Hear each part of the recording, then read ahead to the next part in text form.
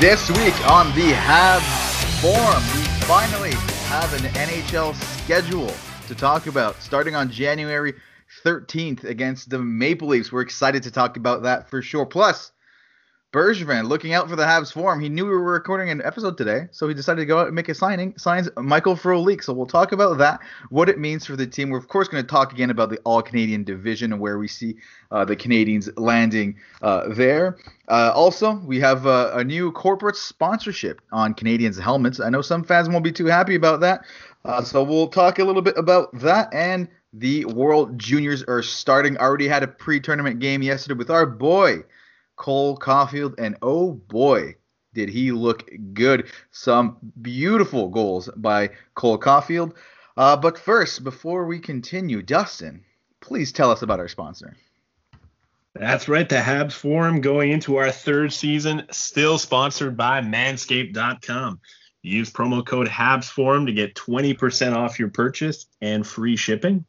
I mean, we're heading into 2021, new year, new you guys. I mean, that's and I mean your girlfriend, boyfriend, they're going to appreciate it too. So I mean, it's a little late to buy a Christmas gift now, I guess, but definitely will be appreciated heading into the new year.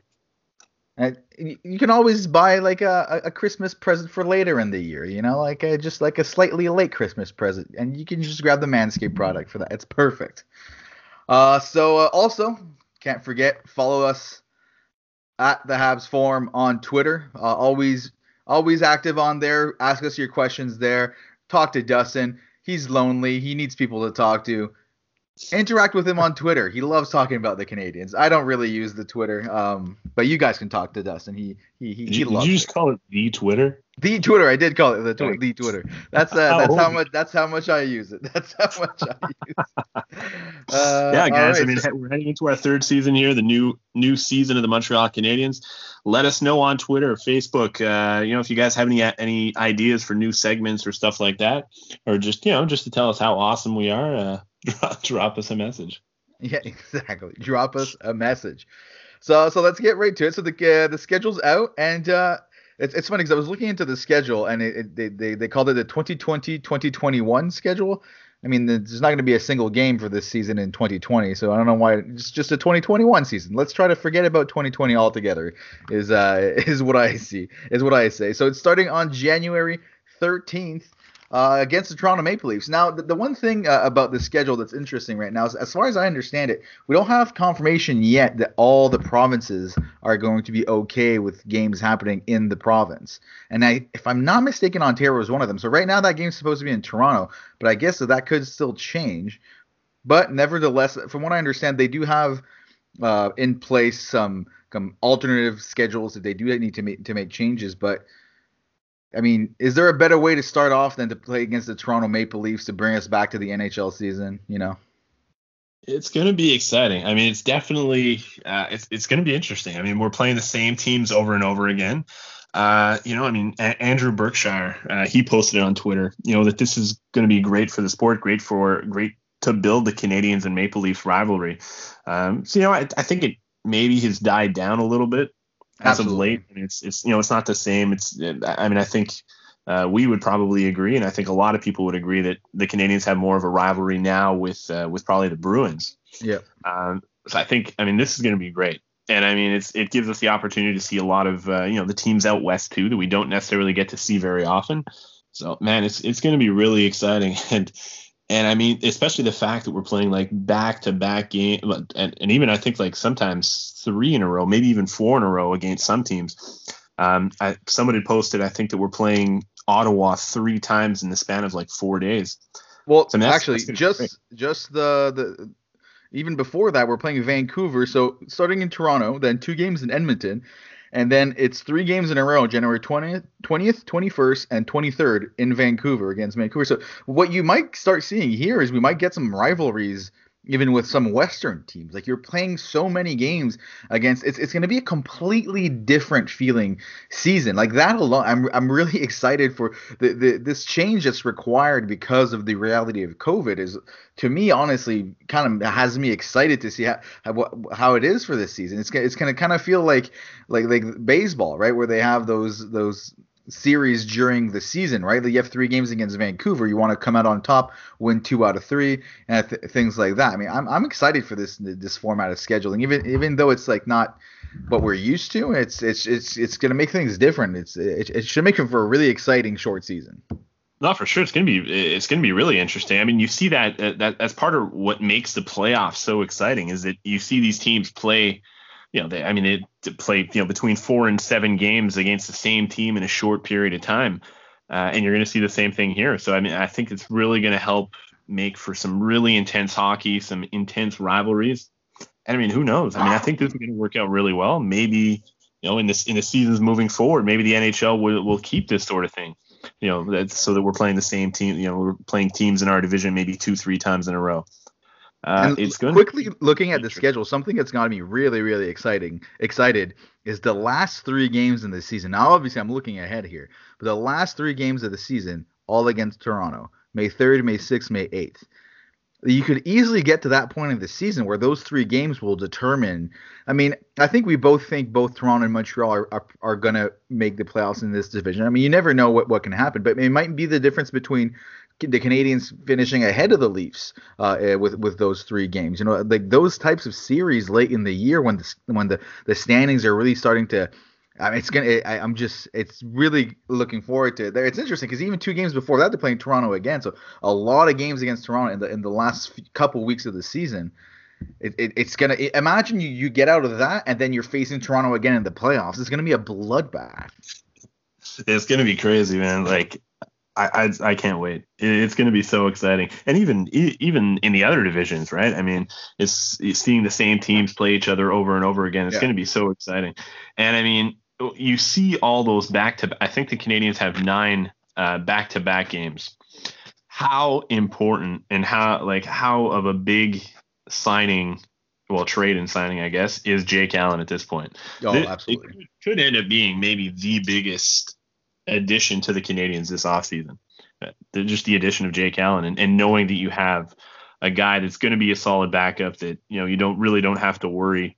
No offense to guys like Keith Kincaid and Charlie Lindgren and that, but you don't feel too safe really when they're in nets. But with Jake Allen, full offense to those guys. Okay, they were completely useless for the Canadians. I mean, Lindgren is one thing, right? Maybe it has to do with his development and all that, but like the last couple of signings by the Canadians, it's been the biggest hole on the Montreal Canadiens. It's one of those things where the backup goalie position, I think, and even I'll blame myself in this. Like, it's kind of underrated, right? We don't really always appreciate how important having a solid backup is, but I think we've seen it as Habs fans the last few seasons. It might have been the difference between not making and making the playoffs for some of those years. It's just too much on Carey Price's shoulders, and in the playoffs this year, or like the bubble play and all that where Carey Price got to play with a lot of rest, we just saw a completely different Carey Price. Exactly. I mean, and the proof is right there. Carey Price, a lot of his best seasons, the times that he's played best is when he's had a capable backup. You think back to when Peter Budaj was the backup. The Canadians were able to rely on him quite a bit. He was pretty solid, and it made a big difference definitely for Carey Price. And again, like you just said, we saw it in the last playoffs. What a rested Carey Price can do. He showed that he's the best goalie in the NHL, and if Jake Allen can play up to the level that we think he can play in, and the level that we saw him in the playoffs and last season, then I mean the Canadians are going to be a pretty solid team for sure. And Carey Price is going to be hopefully rested heading into the playoffs. And man, the Canadians they got a solid team. I don't think I've ever been this excited. No, definitely. I haven't been this excited for a Canadians team in a very long time. At least the last few years. That's for sure. And the thing with the Jake Allen thing is we're often confident as Habs fans that going into a game, like you look at the matchups, which team has the edge at forward, which team has the edge on defense and a goaltender. When Carey Price is in net, we usually feel as Habs fans that the Canadians are most likely going to have the edge in that matchup. So, I mean, there's some other pretty solid goalies in the Canadian division for sure. But is there a team in the Canadian division that has a better backup than the Montreal Canadiens? I really don't think so.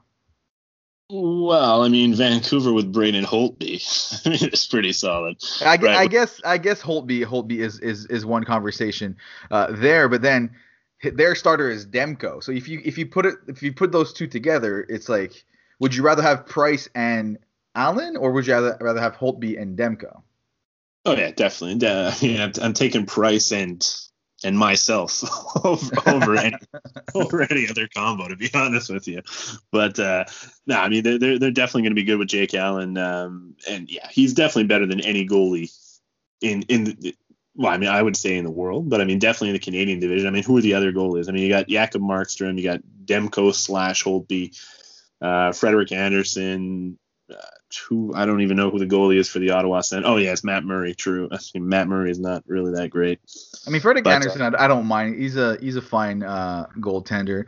I mean, Winnipeg with Hellebuck, he's been pretty solid for Winnipeg. So I don't think that's anything to like. It's not like it's a weakness for that team for sure. But then you look at teams like, I mean, I like Markstrom in Calgary, but at the same time, it's not like he's ever been like that impressive. Like I still easily take Carey Price over Markstrom, and then Edmonton. It seems like it's always been the issue in Edmonton has been goaltending. Right now with Koskinen and Smith. I don't think you get many arguments from anyone really, even the fans of these other teams, that the Canadians don't have the best tandem in the division.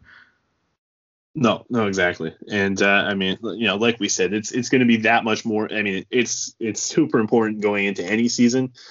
But I mean, it's just so much more important on another level heading into this season with so many back-to-back games. Every game is going to be extremely important in a shortened season, and obviously always playing against division rivals.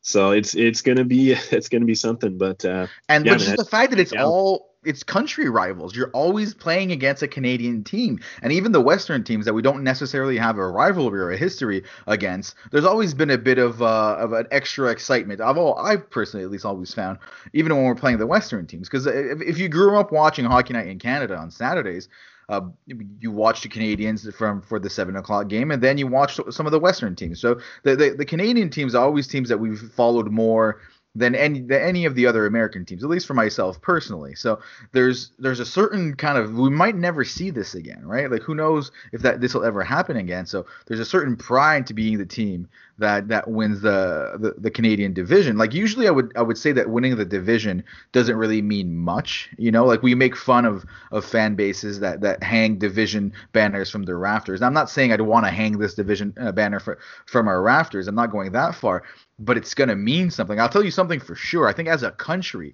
we can all agree that we don't want Toronto to win the division. So we have to do our best to make sure that Toronto doesn't win this division. I mean, I'd rather any other team. Obviously, I prefer the Canadians, but I'd take any other team over Toronto winning the division. oh, definitely. I mean, like certainly this is, like you said, it's more important than any other division in the past. I mean, I think it's always been special. Anytime, I mean, it doesn't have. Maybe it's because it's kind of rare when we go play teams out west. I mean, I think maybe we play them once, maybe twice a season. Teams like Vancouver, Winnipeg, Edmonton, and Calgary. So it always is pretty exciting when we play them. It's something different. It's cool to see their teams. Like you said, we do follow them probably a little bit more than we do, like a team like the Minnesota Wild or the Yeah. Avalanche. But it is going to be special, like you said. I mean, it's going to be bragging rights for the best team in Canada.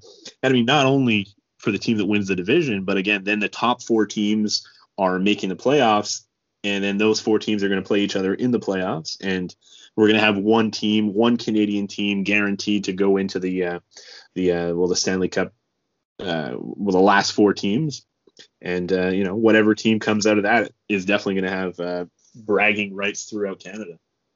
And what's interesting here, too, I mean, I know it's a different kind of season. It's exceptional with what might and might not happen, but with the trajectory that the Canadians have taken, Bergevin obviously going all in for this season, making a lot of moves that I mean, you and I love, but that doesn't mean that they're gonna work out these moves necessarily. Now the Canadians happen to be in the one division also that more teams make the playoffs than don't make the playoffs. So going into this year, considering all of that, considering the division we're in, considering the moves that Bergevin has made, considering how long it's taken for the Canadians to kind of take the extra step we want them to take, this feels like a very important season for the Canadians as a for the management, for the coaching, for even and the GM position. Because let's say the Canadians don't make the playoffs here, to me that would be completely unacceptable. That the Canadians aren't one of the top four teams in this division. If it were to fall through for whatever reason, I would need to see. I would want to see someone's head roll. Like I don't care if it's the COVID-19 season and it's not it's exceptional circumstances and all that. Four out of these teams are making the playoffs. The Canadians have to be one of them. There's really no excuse. No, definitely. Yeah. I mean, they really do need to make a jump. I mean, Bergevin made the moves here, but he made some, I mean, I think you could call them maybe a little bit more risky moves. Absolutely, yeah. The move to move Max Domi for Josh Anderson. I mean, Josh Anderson was a guy that had, what was it, 2 goals last season, I think. One goal. Yeah, actually, I think it's just one. Yeah, it's just one, if I'm not mistaken. Yes. I mean, he's a guy that's I think his highest goal scoring is 27 goals in a season. He's a power forward. He's exactly what the Canadians need, exactly what the Canadians have needed for the last decade, maybe 2 decades. But it's a really risky move. It could certainly pay off. If it doesn't pay off, then Bergevin is going to be he's in for some trouble. I think it's going to pay off. I do think it will. But if Max Domi tears it up in Columbus and Josh Anderson scores 5 goals and is injured this season, he's putting a lot of risk into that move. Same thing with Jake Allen. Sure. Jake Allen, yes, last season he was very good. He's had some really bad years, and he has a bad, not a bad contract, but he's not he's a well-paid backup. I think he's the best paid backup actually in the NHL. So that was a pretty risky move too, getting Jake Allen. You're putting, I mean, there was a lot of good goalies there out in the free agency market. Marc Bergevin decided to give up a 3rd-round pick to end the contract of Jake Allen to go get him. That's another risk. I mean, he's made a couple of big risks here, and not just that, giving Allen the extension before even seeing him play in Montreal. Yeah, so because Allen's not coming from a bad team. Let's not forget he's coming from a good team that has a very solid defense and team defense around him, right? Like, I mean, Ryan O'Reilly's one of the best defensive centers in the league, and they've had some top tier defensemen on that team for years now. So it's not like he put up good numbers playing in front of a crap team, right? He was playing not playing behind a crap team. Like he was playing with a very, very good team. So I believe Jake Allen's going to be good, but I do agree at the same time that it definitely was a risk from Bergevin here. Same thing with Joel Edmondson. I mean, he didn't give up. He gave up a 5th-round pick to get him, but I mean, the contract that he gave him was a pretty decent contract too.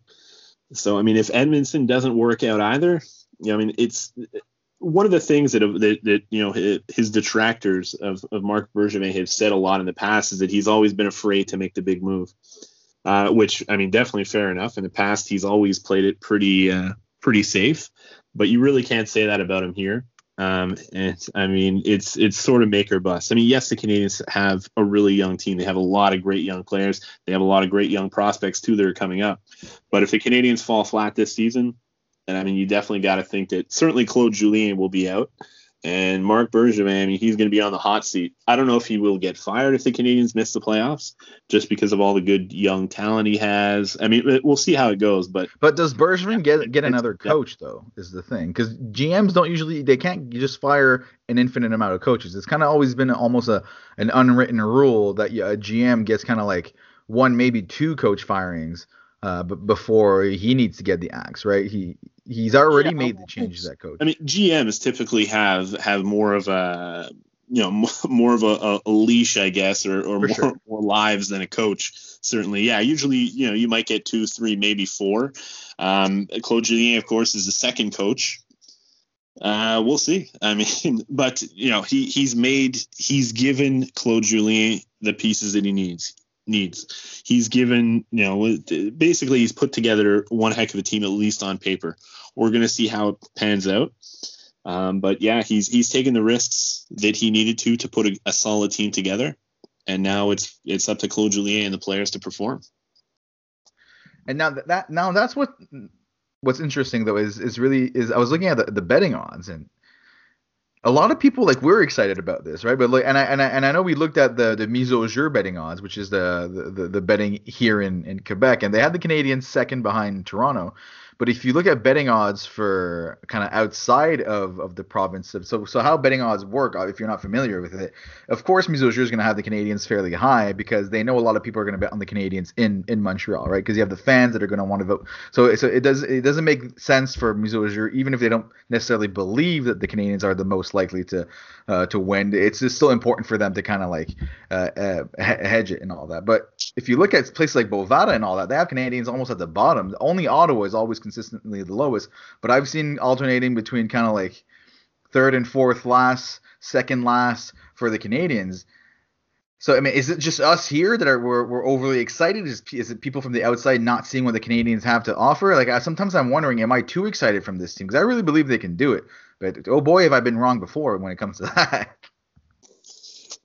Yeah, yeah, it is kind of weird. I mean, I don't know if there's a second best, and I think they're pretty close to being the second team.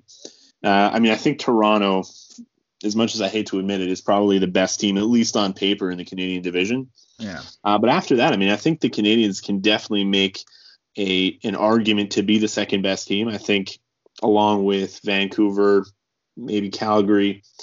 Well, Edmonton, don't downplay Edmonton. Like you never know what you're going to get from Edmonton. You know, But they yeah. have two of the best players in the world, so that's not nothing, right? No, for sure. But aside from that, they don't have a whole lot else, right? I mean, No, I don't disagree, but they've had ups and downs in the last few years, and there's no reason to believe Edmonton's making the playoffs this year, like for sure. you think they're going to be finishing the top four? I mean, I think it's going to be tight. I mean, I think That's the thing. It's going to be tight.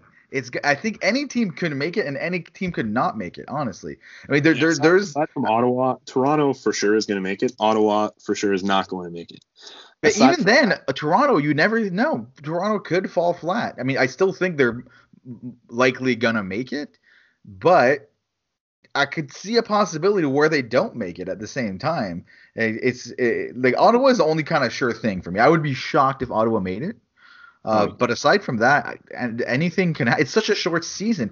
I mean, first of all, there's injuries. Let's not forget. Like, so little needs to happen to kind of wreck a season for a team completely, right? I mean, that where I think the Canadians are looking very good is the depth that they have going into this year, right? They might not have the top end talent other teams have. I mean, we're developing two top end talents in Nick Suzuki and Kotkaniemi, but they have a huge amount of depth there with on the wings with Gallagher and the signings like you got Tatar and then the signings of Toffoli, which I absolutely love. I mean the Anderson that we already talked about, all those moves. There's a lot of depth for the Canadians. I think that's going to go a long way in this condensed schedule. Yeah, but definitely. At the same time, you can't have an 8-game losing streak. I'll tell you that much. Well, no, that's for sure. You definitely can't get any long losing streaks. When you're playing a 56 game schedule. I mean, the Canadians definitely they don't have any superstars. We know that, aside from Carey Price, of course. Mm-hmm. But they have some serious depth. I mean, you just take a look at the fourth line. I mean, you have guys like Army, okay, we don't know exactly what the lines are going to be, but on the fourth line, realistically, you probably have Jake Evans, maybe Michael Frolik, Yoel Armia, Paul Byron, Lehkonen. Man, that's a solid fourth line right there. Really good defensively, and a line that can score some goals too. So, man, they have some serious depth for sure. But I mean, why are the Canadians maybe a little bit lower than maybe we think? When you take a look at some of these betting websites, I mean, I think Josh Anderson. There's some question marks there. Obviously, scoring 1 goal in 27 games last season. Joel Edmondson, Jake Allen, some of these signings, and I think people have a lot of questions about it. Are Suzuki and Kotkaniemi going to play the way that they played in the playoffs? Or, I mean, Suzuki was great all of last season, but Kotkaniemi, obviously, he finished the season in Laval, so not what you would hope for the third overall pick. So is he going to continue what he did at the end of last season in the playoffs? So, I mean, I think there's a lot of question marks. And let's not forget Romanov. We're banking on him being ready to go right away. Yeah, I mean, people are expecting him to jump in and be a Norris Trophy winner in his first season, but it's going to be a huge adjustment for him. Yes, he was playing in the KHL, but he was playing pretty. I mean, he was playing a lot of minutes, around 20 minutes near the end of last season. But I mean that he was being sheltered quite a bit there, Yeah, so I mean, you absolutely. can't expect. He's going to be playing on the third pairing at least to start. It's going to definitely be an adjustment, especially coming into this whole COVID situation. And I think one thing that a lot of people are pointing to, but I think a lot of Canadians fans are sort of dismissing that, and they probably shouldn't be, is the shortened training camp. The Canadians have a lot of new players coming in, and it's going to be, with such a short training camp, it's really not something you can disregard either. They could potentially get off to a bit of a slow start just because of all these new players, trying to learn how their line mates play. It's going to be a bit of an adjustment period. Yeah, that's a good point. Actually, I hadn't necessarily thought about that. Probably one of the teams that has the biggest amount of kind of new players joining the team, and then having no time. Like, you're kind of banking, because you never know. Sometimes you have situations where a player comes in mid-season, first game, and he just naturally has chemistry with a guy on the team. So you hope that something like that happens. But that's a very good point. That you never know how that's going to go. But that's where I think there's so much value in guys like Nick Suzuki, where we've seen him perform amazingly with whoever you play him next to, right? So part of me is almost like, you got to think there's going to be people that they can play with, but now that's a good point. The short training camp is definitely going to be a disadvantage for the Canadians. And we had at least had Kotkaniemi that was playing in Europe during as a COVID loan, but aside from that, coming in fresh, right? No, exactly. And I mean, Nick Suzuki, yes, he was amazing last season, but let's not, I mean, who knows? I mean, we hope not, obviously, but, the sophomore slump is a regular thing that we see pretty often.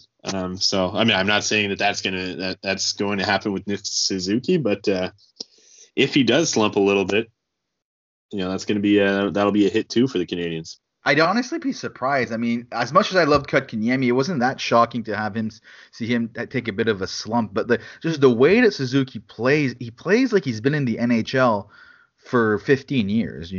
Like he has such a great hockey sense, and just, I mean, part of it's also, let's not forget Suzuki's older than Kotkaniemi. I mean, I know the sophomore slump can happen, but I don't know. There's something about the way Suzuki plays. I don't think so. I don't think it's gonna happen. I think he's gonna come in and he's gonna quickly show that he's really the Canadians' number one center moving forward.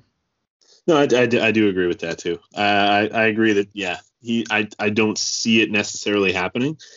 And I mean, the last thing too, and we saw it in last year's playoffs, or the play-in. It's a bit of, this whole situation is a bit of a crapshoot.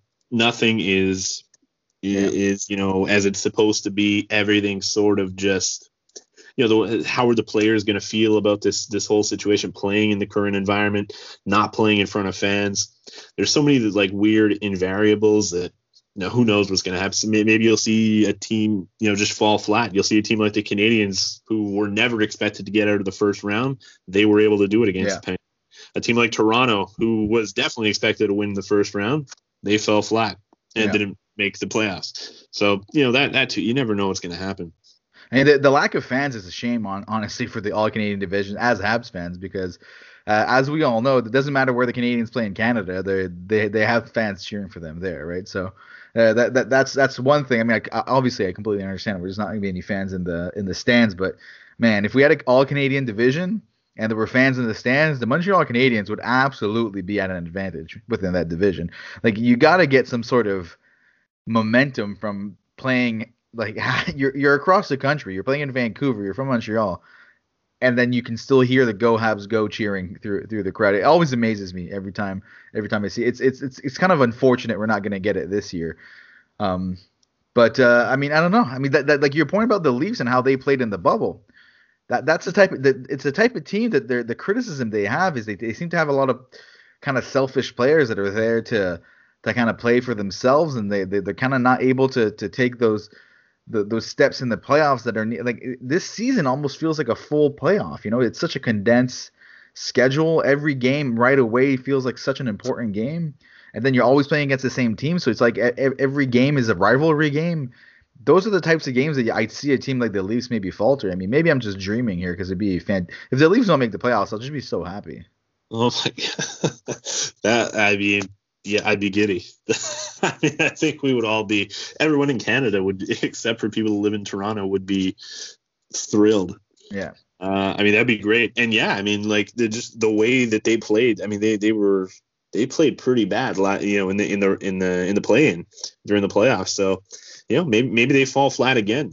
And yeah, I mean, they've always been sort of a team that, man, they have the talent on paper, for sure. But their heart has always sort of been questioned, right? So, I mean, maybe that happens again. And like you said, it's sort of like every game's a playoff too, because of the shortened schedule. Playing 56 games, if you go on a 4 or 5 game losing streak, especially if you're playing teams that are in your division, if you're playing 3 games in a row against Toronto and you lose those 3 games. And that's a pretty big hit to your playoffs. People love talking about 4-point games. Well, every single game is a 4-point game if you're going to call it a 4-point game. I mean, not only are you losing the 2 points, but you're always giving up the 2 points to a team you're directly competing with to make the playoffs. It's a completely different situation. I mean, all that to say that really, who knows what's going to happen. Like, as much as I feel like we talked at the beginning where it's a must for the Canadian to make the playoffs, there's so many possibilities of things that can go wrong, and it's impossible to predict this season. Honestly, it's so unique compared to what we're used to seeing in the NHL. I mean, they usually talk about how Canadian Thanksgiving is kind of when you can start really looking at the standings and what teams are good, what teams are bad. It's like they always give these teams this like period to kind of get their legs under them and really get into the season. You don't have that this year. You have to be ready to go from the get-go. I mean, usually if you start off the season rough with a 3-4 game losing streak, not the end of the world. I mean, that could bury you for the rest of the year if that happens this year. It's really every single game is going to be absolutely crucial from day one puck drop. No, for sure. Yeah, yeah, like you said, I mean, I don't think they're going to have any preseason games. I doubt it. So, yeah. I mean, you don't even have time to, get acclimated to your teammates, to your line mates, to your defensive partner. Even, for Carey Price to get used to these new defensemen too. It's going to be something for sure. It's going to be exciting. And yeah, 3 games right off the bat against Toronto is a hell of a way to start the season for sure. Yeah. I mean, so we'll see what happens. And the next thing that's excited I can't wait for camp to happen to see how these lines are going to shake up, right? There's so many question marks. And now today we add someone in Michael Frolik. I mean, there were rumblings in the Canadians version of wanting to add a bit of depth there. I did not see Michael Frolik coming. I mean, I haven't really been following his career, but I didn't know he was at the point of being a minimum salary player, right? Because it's basically the contract he got right now. He's always been a pretty serviceable guy from what I remember, but this almost seems like he's nothing more than kind of like a taxi squad guy with the contract he got. Well, I'm not surprised. I've always thought that the Canadians were probably going to add a 4th line center type guy. I'm not that surprised because right now your 4th line center, before they signed Frolik, was Jake Evans. And aside from that, I mean, you don't really have any. I mean, I guess aside from Jake Evans, but isn't Frolik more of a winger though? He plays center too, doesn't he? I mean, if you Google Michael Frolik, it says ice hockey winger, but who knows what that means. I'm just trying to see if I can find some face-off stats. Well, I'm not surprised that they went out and got a bit of an older player, because I mean, right now, I mean, I think Paul Byron, if they can find a trading partner, he's definitely going to be out the door. Yeah. But I mean, Jordan Wheel too. Yeah, I mean Jordan Wheel too. I mean, I don't think you're going to find anyone that wants Jordan Wheel, especially with his contract. I think making $1.4 million. I'm not that surprised they added a little bit of depth. Some of their younger guys, some of the other guys that could potentially be the 13th forward, being like Alex Belzil. We saw him play for the Canadians last year. That obviously didn't go super well. Not something that you want to be going into next season with. Ryan Poehling, I mean, that's going to be interesting seeing where Ryan Poehling ends up playing. Is he going to be? I don't think he'll be on the taxi squad. I mean, what would be the point of that, having one of your quote unquote top prospects being on the taxi No, squad? Ryan Paling does, but is there going to be an AHL season though? Well, that's sort of the thing too. I mean, I think the last talk was potentially starting the beginning of February, so maybe a couple of weeks later.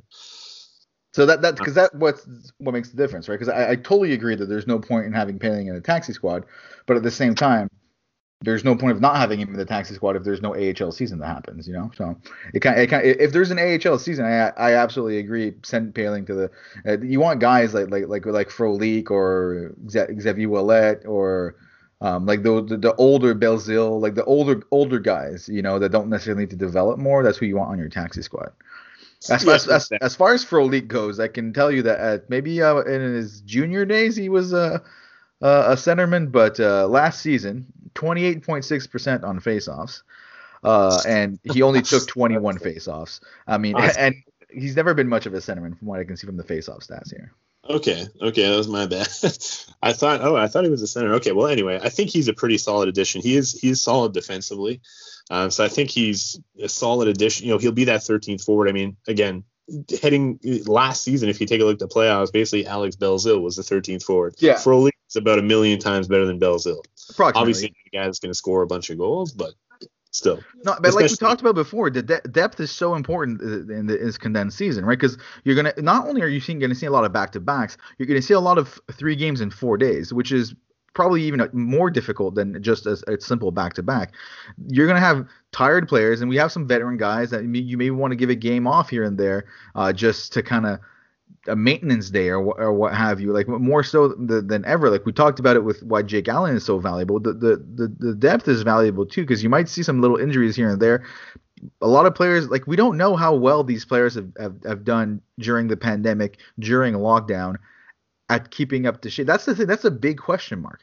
Like who knows in what shape some of these players are going to show up in. Like not everyone is as disciplined to be able to be at home most of the time and still keep up with kind of a proper workout and things like that. So we'll have to see how it goes once camp starts. But you might have a season with a shortened season like this. You might get a lot of injuries, and you need depth guys. You need depth guys, especially. Like, I mean, you take a look at it, like, you know, like a guy like Shea Weber, he's getting up there, right? So, I mean, he's definitely not – I don't expect him to be playing 56 games, right? Especially when you're playing, like, maybe, like, 3 games in 4 nights. Yeah. Some of the older guys, I mean, for sure there's going to be a rotation. And for sure Weber's not going to be playing 25, 30 minutes a game when you're playing 3 games in 4 nights. So you're going to have a lot of depth. And, I mean, Frolik can definitely – you know, I think he can play in a, you know, he can be a good addition to the bottom 6. Obviously not a guy that's going to put up a lot of points, but yeah, I mean, guys like Xavier Ouellet, guys like, you know, Brett Kulak, Noah Juleson, hopefully not Belzil, but, you know, maybe Paling too. I mean, they're guys that are going to have to play a decent amount of games for sure. And, you know, for sure playing this many games in that short period of time, there are going to be injuries too. So that depth is going to be huge for sure. I just really can't wait for it to start, because then too, like, forget about the taxi squad. What about the lines? Like, we still don't know. Like we talked, we were surprised by Tyler Toffoli because he's usually seen as a right winger. It's like the Canadians are full of right wingers, and then who's going to play on the left. I can't wait for this, even just camp to start. I just want to see how kind of like it comes together. Like you said, I haven't been this excited for a Montreal Canadiens teams in a very, very long time. And I'd love to see if they're gonna kind of do similar lines as we had at the end of the year with Suzuki was playing with Drouin towards the end, if I'm not mistaken. I mean, I wasn't this excited for the Canadiens last year, I don't think. No, I don't think so. I mean, if I'm being really honest, and maybe it's just I'm so excited that we're finally getting hockey and talking Canadians again, but I really don't feel that the Canadians have been this close to a cup since they were in the conference finals against the Rangers. Yeah. I've never felt like the Canadians were this close to a cup. And I mean, who knows what's going to happen again? I mean, this season's going to be so much of a crapshoot. Maybe they don't even make the playoffs. I don't think that's going to happen. I hope it doesn't happen. But man, they have one solid team right now. They have depth. They have 4 lines that can score. Their 13th, 14th forward are going to be pretty solid guys. You know, it's going to be guys probably like like Frolik, maybe a Ryan Poehling. Guys that can definitely play in a bottom six and potentially even be a little bit higher from time to time if there's injuries. Even on defense, I mean, they have 9-10 guys that could play in the NHL. Even some of their bottom guys, Xavier, well, that's a pretty solid defenseman. Despite what people might think of him. Brett Kulak and Victor Mete are looking like your 7/8 defenseman right now. Noah Juleson, if he's healthy, he can play in the NHL. Same thing with Cale Fleury, and he's 21 years old. He's just getting better. Otto Liskinen, who's probably your 11th defenseman at this point, could probably play on a lot of teams in the NHL right now. So they have some solid depth. And I definitely agree. I agree. There's no denying there's huge depth on this team, but I don't think that's what's going to determine really. That's not what it's make or break for this team. The depth is huge. It's hugely important, but it's also extremely important for the top end talent to develop. Because if we're going to start talking about cup potential, the teams that have won the cup in the last few years, it's those young guys that are on their way to becoming elite players, kind of breaking out at the right time. So it really is on the shoulders of Kotkaniemi and Nick Suzuki to become the players we hope they can become. And if that happens, and I'm not saying they need to become like elite players right away, but if they right away can become kind of if a guy like Nick Suzuki can come in and become like a 65, 70 point player and things like that, that's when the Canadians are going to be able to talk about them as a true contender because they don't have that top end talent, but then you have to develop it. And if they get that out of those two kids, if those two kids turn out to be the elite players we think they can become, then this team in the next few years could definitely go on a serious cup run. Absolutely. If Kotkaniemi and Suzuki play like they played in the playoffs this season, then the Canadians definitely have a chance to win the cup. Yeah, and add Romanov to that list is if Romanov is just even a little bit as good as the hype, that's a whole other thing too. Yeah, definitely. I mean, Romanov, it's all about the kids. It's they have the small contracts, and depending on the contribution they can offer with those contracts, that's what's going to make or break whether or not you can win a cup in the modern NHL. No, definitely. And I mean, the Canadians, I mean, those are going to be the young guys that are going to be there this year. But I mean, there's a lot of good young guys coming up too. I mean, even Justin Laval. I mean, Cale Fleury. Let's not forget he's 21 years old too. I mean, he's definitely there. Caden Primo is also 21 years old. I think you can probably argue that he's in the top 5 best prospects in the world. And I would say probably even a little bit higher. I think some of the guys that people rank really high or he's better than them. And Caden Primo could be one of the best in a couple of years, 2-3 years. I think he's going to be one of the best goalies in the NHL. He's definitely going to be he's definitely the heir apparent to Carey Price when Price retires. Guys like Jesse Yolonen, he's going to be playing this year in Laval. Man, and then the prospects coming up, some of the guys that we're going to be seeing in the World Juniors too. I mean, I don't know if you guys saw Cole Caulfield's goal last night, but man, this guy, he's small, but man, does he have talent. Like he's ridiculous. Just imagine this guy for the next 12, 14 years playing with Suzuki and Kotkaniemi. Man, that's exciting. Cole Caulfield is just an absolute pure goal scorer. He's just so much fun to watch. I can't wait to see him put on a Habs jersey, honestly. And I can't wait to see him next to Gallagher too, because he has the same shit-eating grin as Gallagher does. And I can't even imagine how annoying it's going to be to play against both those guys at the same time. Plus, they're scoring on you. Yep. Oh man, just imagine. I mean, over the next couple of years, I mean, I think Caulfield could very well play with the Canadians next season. Obviously not this season, maybe next season. I mean, just think about it. And like your first line, you're going up against Suzuki and Gallagher. Second line comes up, you're going up against Kotkaniemi and Caulfield. Third line comes up, you're going up against Dano and Tatar. I mean, that's some solid stuff, man. And I mean, guys, Caulfield, Suzuki, Kotkaniemi, they're all, I think, under 22 years old. That's not even talking about guys like Romanov, Primo, Kaden Guhle too, maybe even Jan Mysak. So, man, you have to be excited about what the Canadians have coming in the next couple of years. And really, I mean, some of these prospects, hopefully they're with the Canadians over the next decade. But man, it could be a hell of a run for the Canadians over the next couple of years. Absolutely, absolutely. And I mean, the thing is I don't even think we need to wait for those prospects to show up, but it just means that if the Canadians already take that step this year, they'll have kind of reinforcement coming without even needing to make extra moves because they're going to come through the prospect pool. And then you look at the teams that have been good consistently, making deep playoff runs and winning cups, and it comes from developing from within. I mean, just look at Tampa Bay this year. When guys like Braden Point and Nikita Kucherov, like those are the guys that are the reason why they were able to win, and that's through development. That's how you win in the NHL these days, right? It's not by making big signings, and the signings that you make or the trades that you make are usually how you get kind of like your pieces to go around the players you developed. But most of the time, the cup winning teams are the teams that drafted and developed elite talent, and they didn't necessarily pick them first, second, or third overall. I mean, you can. It's about being able to find gems later in the draft. I know, I guess Suzuki, they did trade for him, but still, it's developed within the Canadian organization, and it's exciting to have real prospects to be excited for. Really, it feels like it's been a while. No, exactly. I mean, you talked about the Tampa Bay Lightning. I mean, yes, they have guys like Stamkos, who they took first overall. Hedman, they took second overall. But I mean, the reason they're so successful, you just talked about it, is guys like Kucherov, who they took, I think, in the third round, Braden Point in the third round.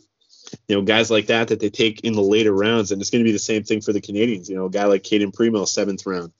Romanov was a second round, and a lot of people thought he was a reach at the beginning of the second round. Yeah, it's going to be young guys like that are going to be the future of the Canadians, that are going to be the reason that if they pan out the way that we think they're going to pan out, that man, the Canadians could be a solid team for the next decade for sure. And moving on from the Canadians, you already talked about the World Juniors a little bit. I mean, it's weird that that's how we're starting kind of the hockey season this year. It's kind of great in a way. Like, it's such a great way to finish off 2020, just going into the World Juniors, then to have NHL hockey started. So we already had a taste of it with Caulfield yesterday. But we got three Habs in the World Juniors this year. You got Caden Gooley there also, the first round pick from this year, and he's no small role for Gooley. From what I've been reading about him, they're looking at him as being part of the shutdown pair for Team Canada, who has a very, very, very strong team this year. And then you have Jan Mysak, who's obviously not on the best team with the Czech Republic, but hey, he's the captain, so that's got to say something right there. So only three representations for the Canadians, but three excellent ones that are huge pieces for their team. Oh, definitely. I mean, Cole Caulfield, for sure, he's going to be. I mean, I think he could probably be the best player of the whole tournament, potentially. I mean, he could be the leading scorer. Obviously, going to play a huge role for the U.S. He showed what he could do last night, and I mean, man, I'm excited to watch him. He's going to be solid for the U.S. and he's going to show. I mean, we've seen it from him at the beginning of this season. He's just been playing lights out for Wisconsin, and I mean, I think he's going to be great. I'm excited to see what he can do on a pretty solid U.S. team. Yeah, and if I'm being honest, I'm more excited to watch the American games than I am watching the Team Canada games. It's just so fun to watch Cole Caulfield. He's electrifying. He's a little guy, but I mean, we've seen those little guys being able to make that jump in the NHL. I mean, he's not just little; he's little. Like Gallagher looks big next to him, but I think he might actually have the skill set to get it done, man. And I would love to see it, but I'm excited to see more of him in this tournament. But Gooley's excited to watch too. I mean, obviously. But he's a shutdown guy. It's not as flashy as a goal scorer like Cole Caulfield, No, for sure. I mean, Caden Gooley, Canada has a really good team this season too. They have a pretty solid defense as well. I don't think he's going to play a huge role. He's probably going to be on. I mean, the first pairing, without a doubt, is going to be Bowen Byram and Jamie Drysdale, both top 6 picks in the last 2 drafts. He's probably Gooley. It looks like he's going to be probably on the third pairing with Justin Barron. They're, a very solid pairing, but he's. But wasn't McKenzie saying that? Bob McKenzie tweeted something that he was gonna play kind of more of a shutdown crack He said Gouli and Barron looks like he could get first crack at tough shutdown matchup minutes. All defensemen will play, but they're going to get some Byram and tough Drysdale matches. are definitely the top pairing. They're by far. I mean, Gouli and Barron, though, I think they really surprise. No, but top pairing doesn't necessarily mean they're the shutdown guys, right? Like I'm assuming they're more offensive. They can kind of like bring more on both sides of the puck, right? But you have your guys that you want to play more the defensive kind of safe roles. Yeah, I mean, I think they'll probably play a little bit more on the PK. I mean, they're going to be a really solid pairing. They've played really well so far in what we've seen from them. But yeah, I'm excited to see what Gouli can do for sure. I mean, obviously a lot less flashy than Cole Caulfield. Obviously goes without saying.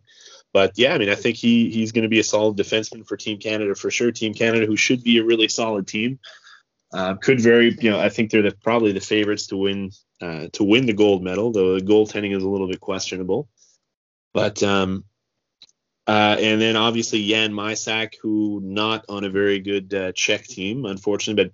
But last year I think he was probably one of the best teams for the Czech Republic. He's definitely, or one of the best players for the Czech Republic. He's probably the best player on the Czech Republic this year.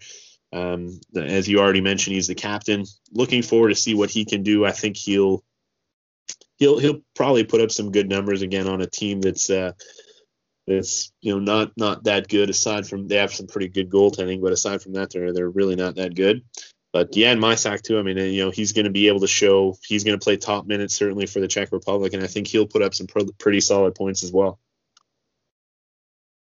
I mean, it's great. It's great to see. I mean, Mysak's going to be exciting to watch for sure. I mean, you love seeing him captain. I mean, that doesn't mean that much either. Like I was looking at the previous players that were in the World Juniors and captains of their teams for the Canadians, and the one that turned out well was Lehkonen.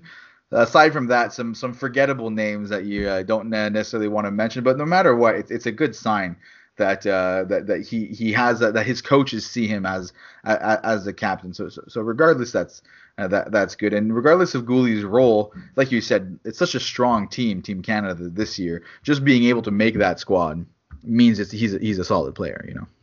Oh yeah, absolutely. I mean, I think he can. He's a really strong, shut down defenseman, but he definitely chip in offensively as well. But yeah, I mean, I think that's the role that he's going to play. He's not going to be expected to put up big points. That's going to be the job of that top pairing. Drysdale, certainly, who was on the team last year, and Bowen Byram as well. They're going to be the top defensemen, but definitely Gouli is going to be hopefully a solid shutdown defenseman. He's looked good, so far for Team Canada. And I definitely expect him to play a solid role for a good Team Canada, and hopefully they can make a good run for the gold medal as well. And Canada's actually playing as we're recording this right now. They're one preseason or pre-tournament game, I should say, and it's still 0-0 in the second. So at the very least, we know Gouli hasn't made any mistakes, because it's still 0-0. That's good. That's a positive. But hopefully when we do our next episode, we'll be able to have some good news on those three guys, and hopefully Cole Caulfield will be leading the World Juniors at that point. I'm sure we'll have plenty more Cole Caulfield goals to talk about when we record our next episode. Aside from that, last thing I wanted to touch on. So the news came out. So we heard from about a week ago that there was going to start seeing some no sponsorship on jerseys for NHL teams, which is a big kind of like no for most NHL fans, right? You see sponsors on some professional teams' jerseys, but there's just something about a hockey jersey that it's always seems so out of place. I mean, we see them in Europe and they honestly look silly, but that there would be sponsors on helmets, and for the Montreal Canadiens, it's going to be Bell. And honestly, I mean, if you look at the article that announces it, there's kind of like I guess they photoshopped it what it's going to look like. If no one had told me they made this change, I might have not even noticed. The Bell colors kind of make sense, and it's just a small logo on the helmet. I really don't think it's that big of a deal. I mean, you see some people online act like this is a complete travesty. And look, if it was on the jersey, it'd be something else. I don't know how you feel about it. I could not care less that there's a Bell logo in the Canadiens helmet, honestly. Man, we're getting hockey. Who cares? Yeah, exactly. And I don't care. If I'm being very honest, I don't care if you call them the Montreal Bell Canadiens, man. If we're NHL hockey, that's all I care about. Especially on the helmet. Who cares? Exactly. I mean, exactly. Like I have no attachment to the helmet. Like I don't go to Habs games wearing a Habs helmet. You know, it'd be ridiculous. I mean, there's already the branding for whoever made the helmet, right? You already see the CCM or the Bauer or whatever on the helmet. What difference does it make to also have Bell on there? I mean, it's a whole different story if you're going to talk to me about the jersey. I mean, that would look.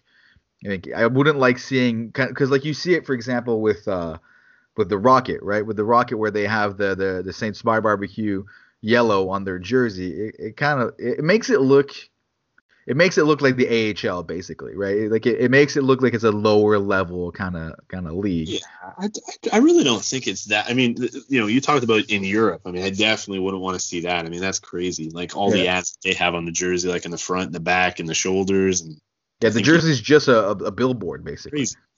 I really don't think it's that bad for the AHL. Like you just talked about the Rocket. No. I think it's fine, but I wouldn't want to see necessarily on the Canadians. For the AHL, it is what it is. You have to understand what the AHL is, you know. But I mean, listen, man. We're like, obviously they need to get some money somewhere because for sure. I mean, they're not going to have any fans. So this is definitely fine, more than fine. You know, just 100% on the helmet. I mean, who cares? And the thing is, like I said, it like blends right in, right? Because the bell kind of like there's blue with the bell logo. It kind of looks like it's meant to be there, kind of like if it was like a John Deere logo or something like that, like it might stand out and clash more with the colors. And even then, like I'm not saying I would care that much if that was the case, but this is basically the best case scenario if you're gonna have like regardless of how you feel about the company, like I don't care which company it is. It kind of blends in. It doesn't really make a difference. And fans on Twitter that are losing their minds as if it's like a travesty, you just need to relax. Honestly, like who cares? No, exactly. I mean, all I care about is getting hockey. That's really all I care about, man. I don't care what ads they put where, and it's on the helmet. I mean, who cares? Sure, I'd rather something better than Bell, but it is what it is. I mean, the only ads I don't love is those ones that they do on not on the boards, but like on the what what is it? It's Bivitri in French. I'm blanking on the. Oh yeah, like glass.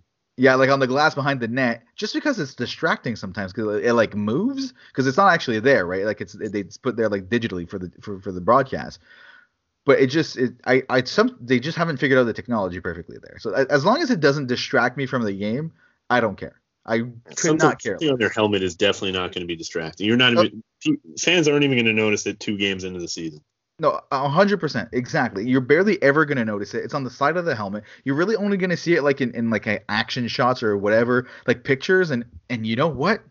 It extremely easy to Photoshop the logo out if that's an issue for you. I mean, if you can't do it, I'm sure you have a cousin who can do it for you. Like it's really, really not that hard to Photoshop those out if you care about like having like a poster up or something like that. So I mean, there's really nothing to be concerned about there. Yep. So I mean, it's going to be interesting to see what the Canadians look like with the Bell logo on their helmet. But I mean, I think it's a non-issue, and I think we can all agree. Man, we're just happy to have hockey back. For sure. I mean, it already starts off 2021 on a bit. I mean, I guess we did have hockey in 2020 early in the year, but it's just been so weird because like especially we live in Montreal, right? So like we're starting to get like the rough weather. I mean, the one thing you have, when it's miserable outside and it's like it's either too cold or it's not cold enough, so it's slushy and disgusting and wet everywhere. Well, at least you can sit at home and watch hockey and get drunk. You can't even do that right now. Now at least we'll be able to do that. Yeah, no, exactly. I can't wait. And I mean, it's we got the World Junior starting in the pre-tournament right now, but we got Canada playing on Boxing Day, and that's going to be a good appetizer for when the Canadians start playing. Can't wait. Oh, exactly. Could not agree more. So I mean, I think that does it for this week's episode. I mean, we'll be back. We might be back next week to maybe cover a bit of the World Juniors. We're not too sure yet, but at the very least, 2 weeks from now, we're going to be recapping the World Junior tournament, specifically how the Canadians players did, and more importantly, previewing the season that is to come. And at that point, we're going to start having some camp and seeing some line combinations. I'm assuming that we're going to have some red versus blue tournament get played like with like intra-team games happening. So we're gonna get to see how in what shape the players are. So can't wait to see all those. Because I'm excited for camp, not even just the games. I just can't wait. So we're gonna have an episode for sure when camp rolls around to talk about those things. Like I mentioned at the beginning of the podcast, on Twitter at the Habs Forum. If you have any comments, you have any questions, anything you think we missed and we need to talk about, or if you think either of us said anything completely stupid and you need to call us out on it, feel free to insult Dustin. Like me saying Frolik was the center. Yeah, something like that. Lucky for our listeners, I was there to correct you, so don't worry about that. Like, I bet you what happened is that like 1 year in the NHL games, Frolik was the center, and then because that's where you get all your hockey knowledge, that you figured that's like what his actual position was. Does that make sense? That makes, yeah, probably. That's probably where it's from. All right. So, I mean, as always, thanks for listening. Follow us at the Habs Forum on Twitter, and we'll be back in a couple weeks at most, and it'll be on the Twitter. You'll see it then when it comes. Thanks for listening.